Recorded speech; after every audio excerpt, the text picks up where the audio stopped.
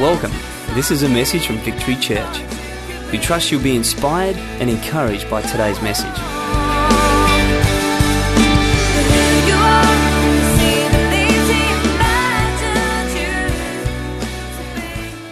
I have the privilege of being one of the main preachers in this church, and I have been for the last 16 years. And I count preaching a very real privilege, I really do.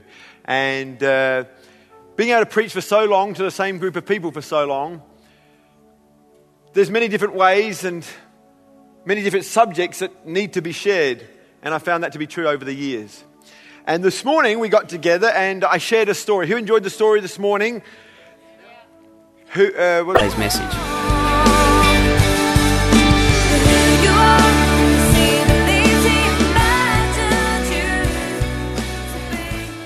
I have the privilege of being one of the main preachers in this church, and I have been for the last 16 years. And I count preaching a very real privilege, I really do.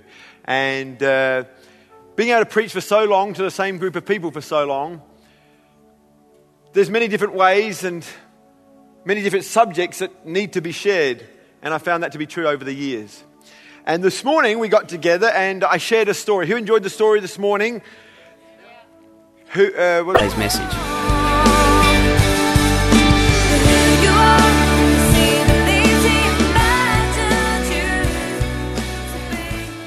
I have the privilege of being one of the main preachers in this church, and I have been for the last 16 years. And I count preaching a very real privilege, I really do. And being able to preach for so long to the same group of people for so long, there's many different ways and many different subjects that need to be shared. And I found that to be true over the years. And this morning we got together and I shared a story. Who enjoyed the story this morning? Today's message.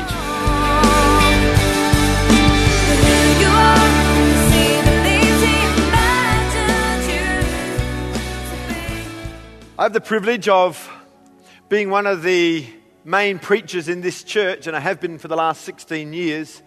And I count preaching a very real privilege, I really do. And being able to preach for so long to the same group of people for so long, there's many different ways and many different subjects that need to be shared.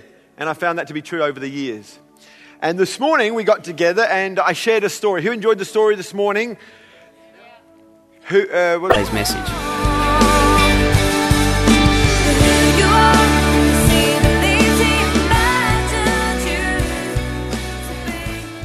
I have the privilege of being one of the main preachers in this church, and I have been for the last 16 years.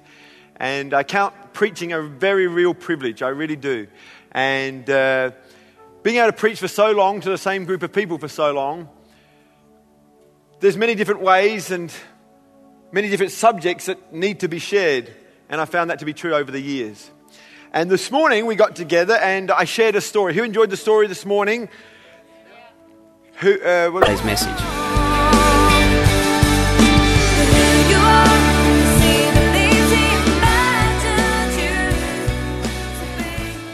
I have the privilege of being one of the main preachers in this church, and I have been for the last 16 years. And I count preaching a very real privilege, I really do. And being able to preach for so long to the same group of people for so long, there's many different ways and many different subjects that need to be shared. And I found that to be true over the years. And this morning we got together and I shared a story. Who enjoyed the story this morning? Today's message.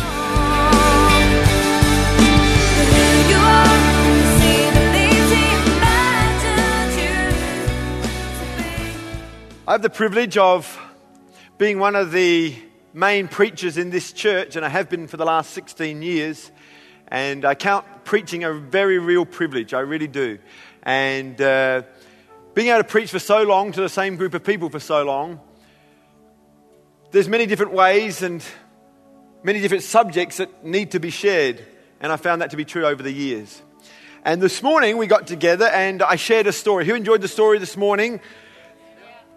Today's message.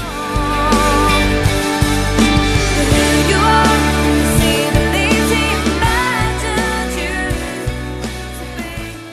I have the privilege of being one of the main preachers in this church, and I have been for the last 16 years. And I count preaching a very real privilege. I really do. And being able to preach for so long to the same group of people for so long, there's many different ways and many different subjects that need to be shared. And I found that to be true over the years. And this morning we got together and I shared a story. Who enjoyed the story this morning? Who was down so that you and I could understand them. And so when the disciples wanted to know what the kingdom of heaven was like, he said, well, it's like this, guys. It's like a net. Now, the kingdom of God is not a net, but he said it's like it to give us some understanding of a certain tiny, minute aspect of the kingdom of God. So that we could, through this dumbed-down illustration, understand something of the kingdom of God. And then he might say, it's like a field. Or the kingdom of God is like a pearl. Now, when we get to heaven, heaven's not going to look like a pearl. It's not going to look like a net or a field. But they are illustrations to highlight a certain point. And every illustration taken to its nth degree is something of the kingdom of God. And then he might say, it's like a field. Or the kingdom of God is like a pearl. Now, when we get to heaven, heaven's not going to look like a pearl. It's not going to look like a net or a field. But they are illustrations to highlight a certain point. And every illustration taken to its nth degree is flawed. I'll stand by that. But nonetheless, there are some incredible points that are to be highlighted and made through storytelling. And Jesus was a great, prolific storyteller. And I want to read to you one of the stories that Jesus told the disciples. Jesus was incredibly relevant to something of the kingdom of God. And then he might say, it's like a field. Or the kingdom of God is like a pearl. Now, when we get to heaven, heaven's not going to look like a pearl. It's not going to look like a net or a field. But they are illustrations to highlight a certain point. And every illustration taken to its nth degree is flawed. I'll stand by that. But nonetheless, there are some incredible points that are to be highlighted and made through storytelling. And Jesus was a great, prolific storyteller. And I want to read to you one of the stories that Jesus told the disciples. Jesus was incredibly relevant storytelling. And Jesus was a great, prolific storyteller. And I want to read to you one of the stories that Jesus told the disciples. Jesus was incredibly relevant to his culture. And so he lived in the times of shepherds. He lived in the times of people making a living out of fishing. And so he told parables or stories around those things. And so I want to take one of the stories Jesus told, but it's a more of a modern version. And it's been very well illustrated for us tonight. And so you can follow with me on the screen. And the story I want to tell you tonight is simply called The Lost. Didn't have the PowerPoint facilities, but I'm sure if he was alive today on planet Earth, he'd be using these incredible illustrations for us. You good? You right?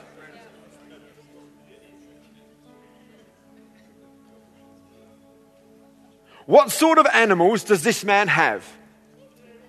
Rabbits? No, he doesn't have rabbits. Giraffes? Well, he might have giraffes, but they don't get a mention in this story. Sheep. Yes, he has sheep. He has 100 or join a band. Wonder if he'd play like you, Maddie. Cecil looked right. And Cecil looked left.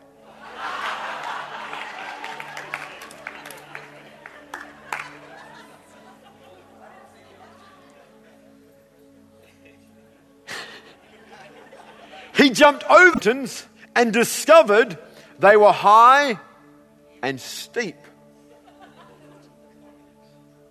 Cecil was not deterred.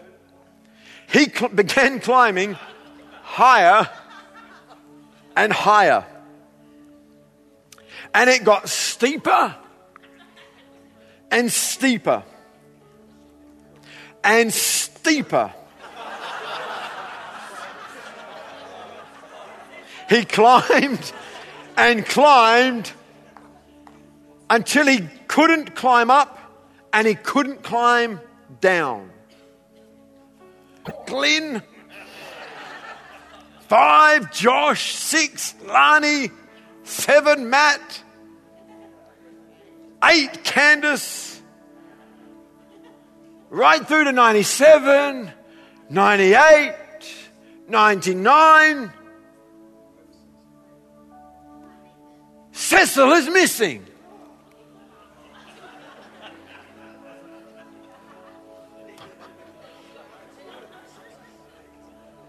The shepherd ran to the rock and found hoof prints leading behind the tree.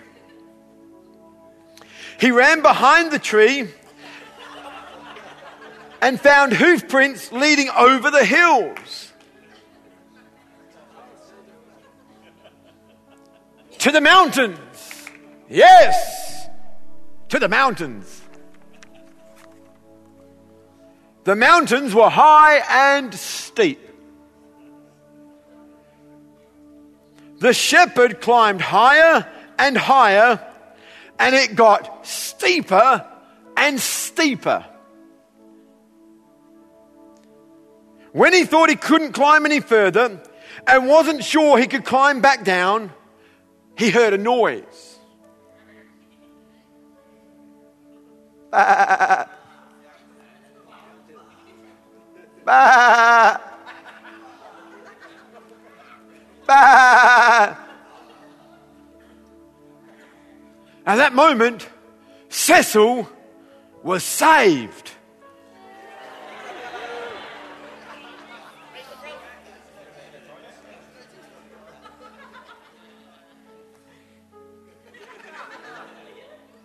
What did the shepherd do? Did he whack Cecil with a big stick? No. Did he grab Cecil by the leg and drag him down the mountain? Bump, bump, bump.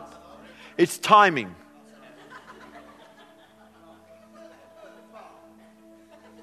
No, he didn't do that.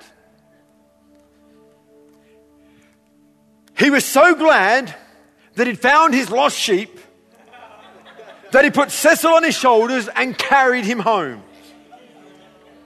When they got home, did the shepherd tie Cecil to the tree without any dinner? Of course not.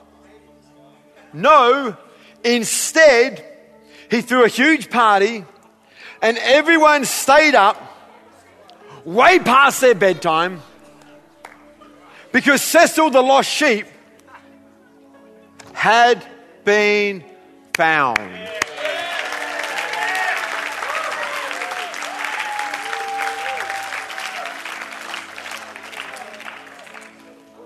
Like I said this morning, every good story should have a moral. It should have a point. I think it should be entertaining. I think it should be funny. I think it should be animated. I think every parent that doesn't make a bedtime story exciting should be locked up in jail forever, the key thrown away. Kids deserve your best. But let's make sure our stories have a point. And Jesus was great at telling stories, but they always had a point.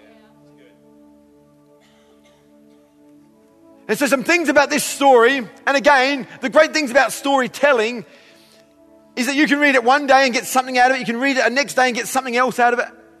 That's what's so great about the Bible. I try to read the Bible through every year.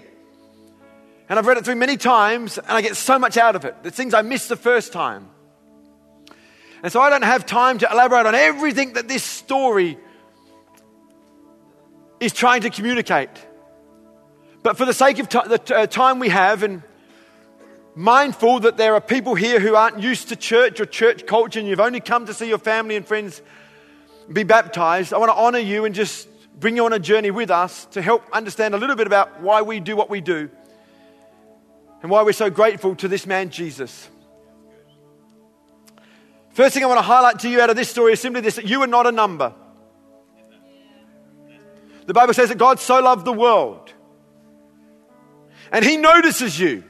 He notices when you are happy and when you are sad. He notices you when you've done the right thing and the wrong thing. He knows you better than you know yourself. And He still loves you. I think that's phenomenal. It's one thing to love someone when you don't really know them. You get caught up with the image of a person. Wow, that person's so good. And so we've got these young kids, 12, 13, 14 years of age, just besotted by a man by the name of Bieber. A little boy. And you got these girls saying, I love him, he's wonderful. But you know what? You who are in your 50s and 60s, it wasn't that long ago that it was the Beatles. Ah! George, Ringo, ah!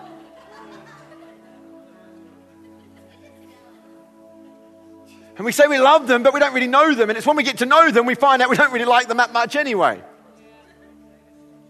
That's why there's so much divorce and separation in the world today. Because we get to know each other and what we find out about them we don't really like.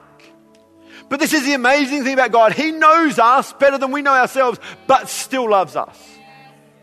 He knows us warts and all, but He still loves us. That is love. That's unconditional love. The Bible says that He knows every hair on our head. Matthew 10 verse 30. And even the very hairs on our head are all numbered. I mean, what a God. I mean, let's face it, for some people, counting the hairs on the head is very easy.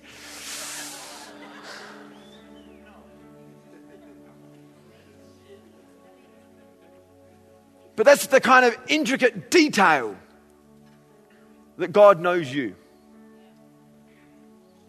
He knows you. And that's why Jesus hated religion, because religion is a facade. It's to look a certain way in man's eyes and to kid them that you're doing well, but God looks straight through that. Christianity is about getting real. And we let God know we're struggling.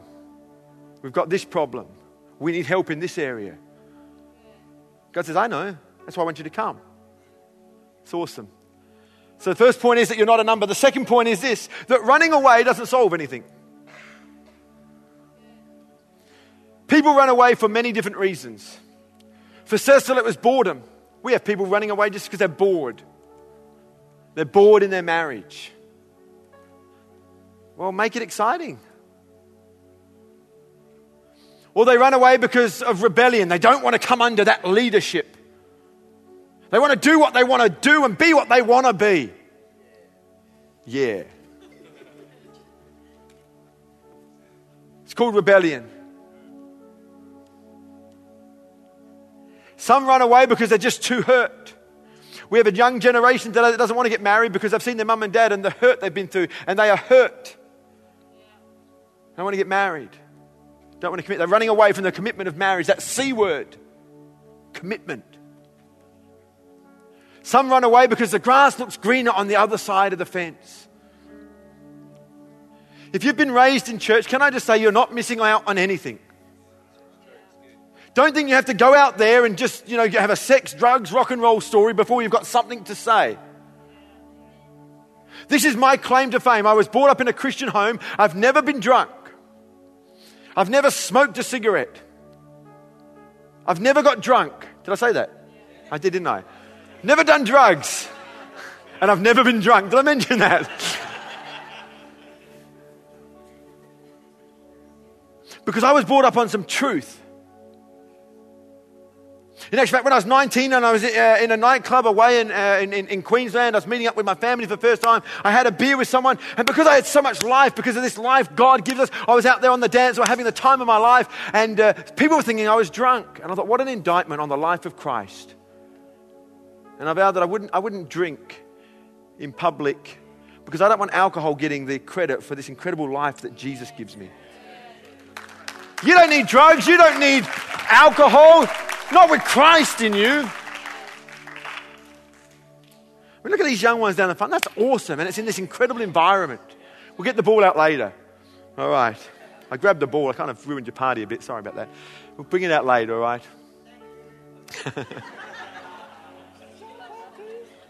I thought Sam was going to cry on me with just grabbing a ball, but anyway. So running away doesn't solve anything. I'll tell you why. Because more often than not, the problem is with us. You say, it's that woman. That's what Adam said. God told Adam not to eat of this tree. You can have any other fruit, but not this tree. He spoke to Adam. But Eve seduced him. And isn't it amazing that God went to Adam because that's the man he spoke to? He didn't go to the woman, he went to the man. He said, Adam, what are you doing? I said, that woman you gave me. That's what men love doing. They love blaming people. It's not my fault, it's her fault. The woman sitting there, it's not my fault, it's the snake's fault. The snake's like, I don't know. What? The snake didn't have a leg to stand on.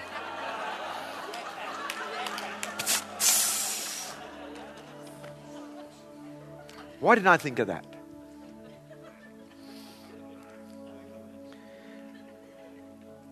And the reason it's no good running away is because this is deep. This is going to blow your socks off. Wherever you go, you are there.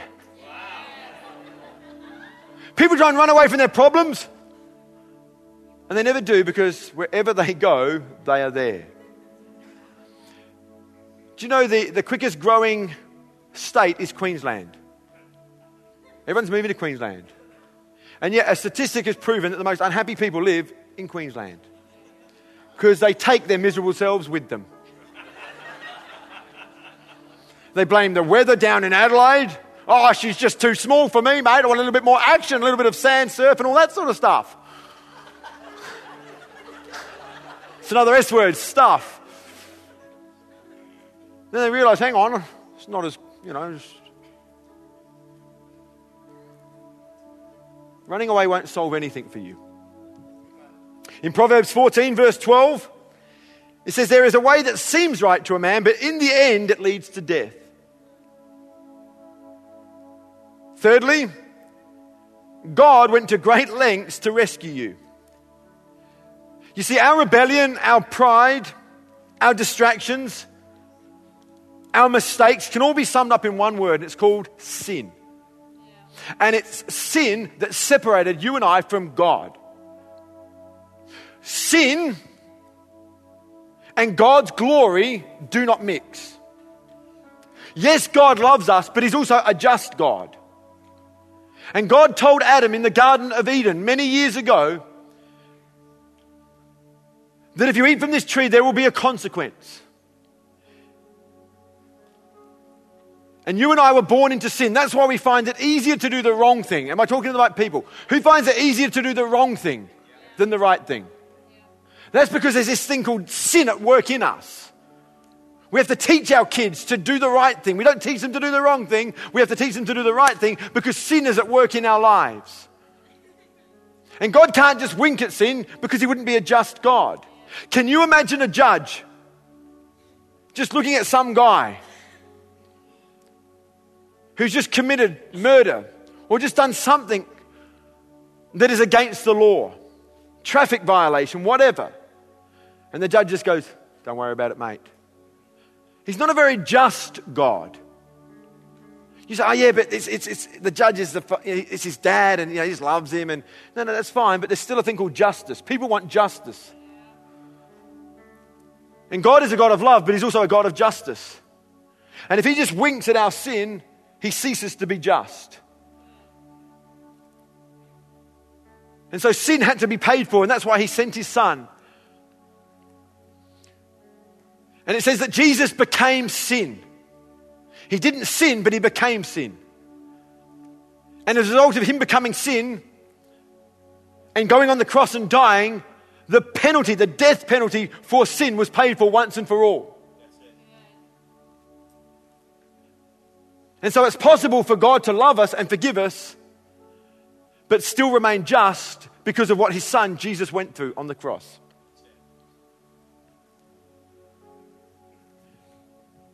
God so loved the world that he gave his son. And his son was beaten, battered, bruised, and abandoned. He did much more than this shepherd in this illustration. Jesus went to hell and back so that you and I could live. The Bible says he became poor that we might become rich. He died that we might have life. He went to great lengths.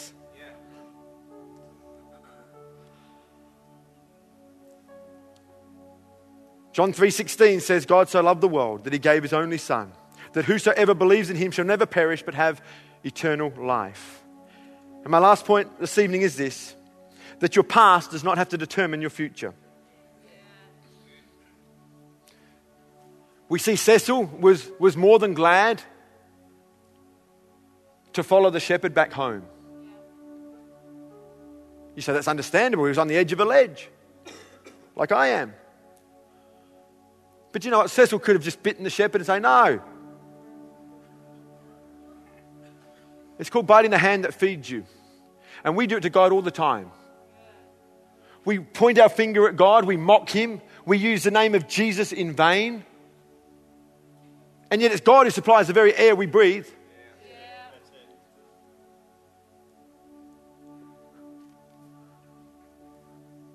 But this little sheep in this story responded to the shepherd. And as a result, the shepherd brought him back into the fold and they celebrated. I believe church should be a celebration. There are moments that are somber, but generally I believe it should be a celebration. Because it's about lost people that have been found. It's about hurting people that have been healed. This church is made up of many, many people and their stories are incredible. Some were rich but missing something. Others were poor and down and out, but God came in. Others were prisoners. Others were just good people, just doing life, but something was missing. Everyone in this place got a story to tell of how Jesus came. But with every relationship, it takes two people for a relationship to work. People ask me all the time, I don't know if I've got a sign on my head say, ask me this question, but people ask me this all the time. If God is a God of love, why do bad things happen? And the answer for me is so simple. Because we ignore him. God has given us a manual for life, how to do life. It's called the Bible. And in love, he said, hey, look, you know, if you do this, this will be really good. If you do that, that'll be really bad. Stay away from that. Do this. I love you. Just like any natural parent would say to their kids, hey, stay away from that fire. It's hot. You're going to get burnt. Don't eat too much junk food. Oh, you're just being legalistic. No, we're loving you. And people just ignore God's incredible wisdom and incredible advice. And then we blame God as if, why doesn't he care? He cares. He cares so much. I shared a story this morning about, imagine just for a moment, because I know we're into MasterChef, we love cooking these days, everyone loves cooking, and so just imagine you bought a cookbook and you saw this picture of a cake, you said, man, I'm going to make that. You say, buddy, don't you think it'd be good if you just read the instructions? No, I just want to make that cake, and we put a few eggs and put a flour and a bit of this, we mix it all up, we put it in the oven at the temperature we want, for the time that we want, and we bring it out and it looks nothing like the picture. Don't you think it'd be futile and stupid to then blame the author of the cookbook for why it didn't turn out correctly? Wouldn't it? People do that with God all the time.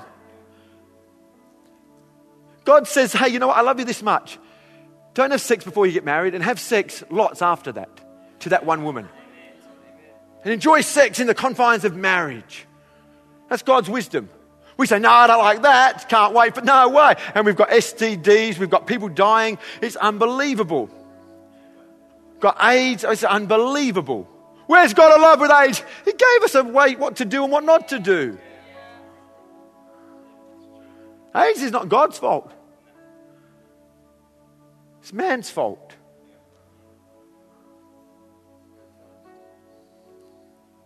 If we just did what God told us to do, this world would be awesome.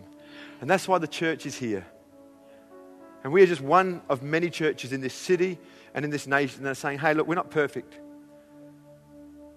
We're not here to get a rod and whack you over the head or Bible bash you. We're here to say, God loves you. And with his love, we love you. And there's a better way. But you've got to respond. And we're finding that those that respond, the relationship is complete and a new life is formed. It's called being born again. When we confess our sin and our need for a Savior, we give our lives to Christ. And that's what we're going to witness tonight with baptism. We're witnessing people that are going to go through some waters. In the natural, they're just going to get wet, dried off, and that's it. But it's symbolic of something so much more. It's symbolic of the old life. As they step in that water and are buried, it means death to the old way of living. And the resurrection coming up out of the water speaks of a new life in Christ. It doesn't mean they're perfect. It means that we can go to one who is perfect, who was tempted and tested in every way, yet was without sin. And when we find ourselves struggling in certain areas, we can go to the one who empowers us. See, grace is not just unmerited favor. Grace is not just God forgiving us. It's also the supernatural empowerment to live a life for him. And we want to be victory by name and victory by nature. That we can overcome circumstances and situations. And so it's a real privilege tonight. We're going to baptize, I don't know what the exact number is, 13, 12. 12 people are going to go through the waters of baptism. And the way we've done it in this new building is just by introducing themselves. Pete, this is your cue to come up here. We're going to introduce those that are getting baptized to you. And as they're actually getting baptized, we're just going to ask you to stand and we're going to sing. We're going to sing a song so if the musicians can come. And we just want to sing a worship song to Jesus over these ones as they get baptized tonight. This is the end of the message. Thank you for taking the time to listen, and God bless.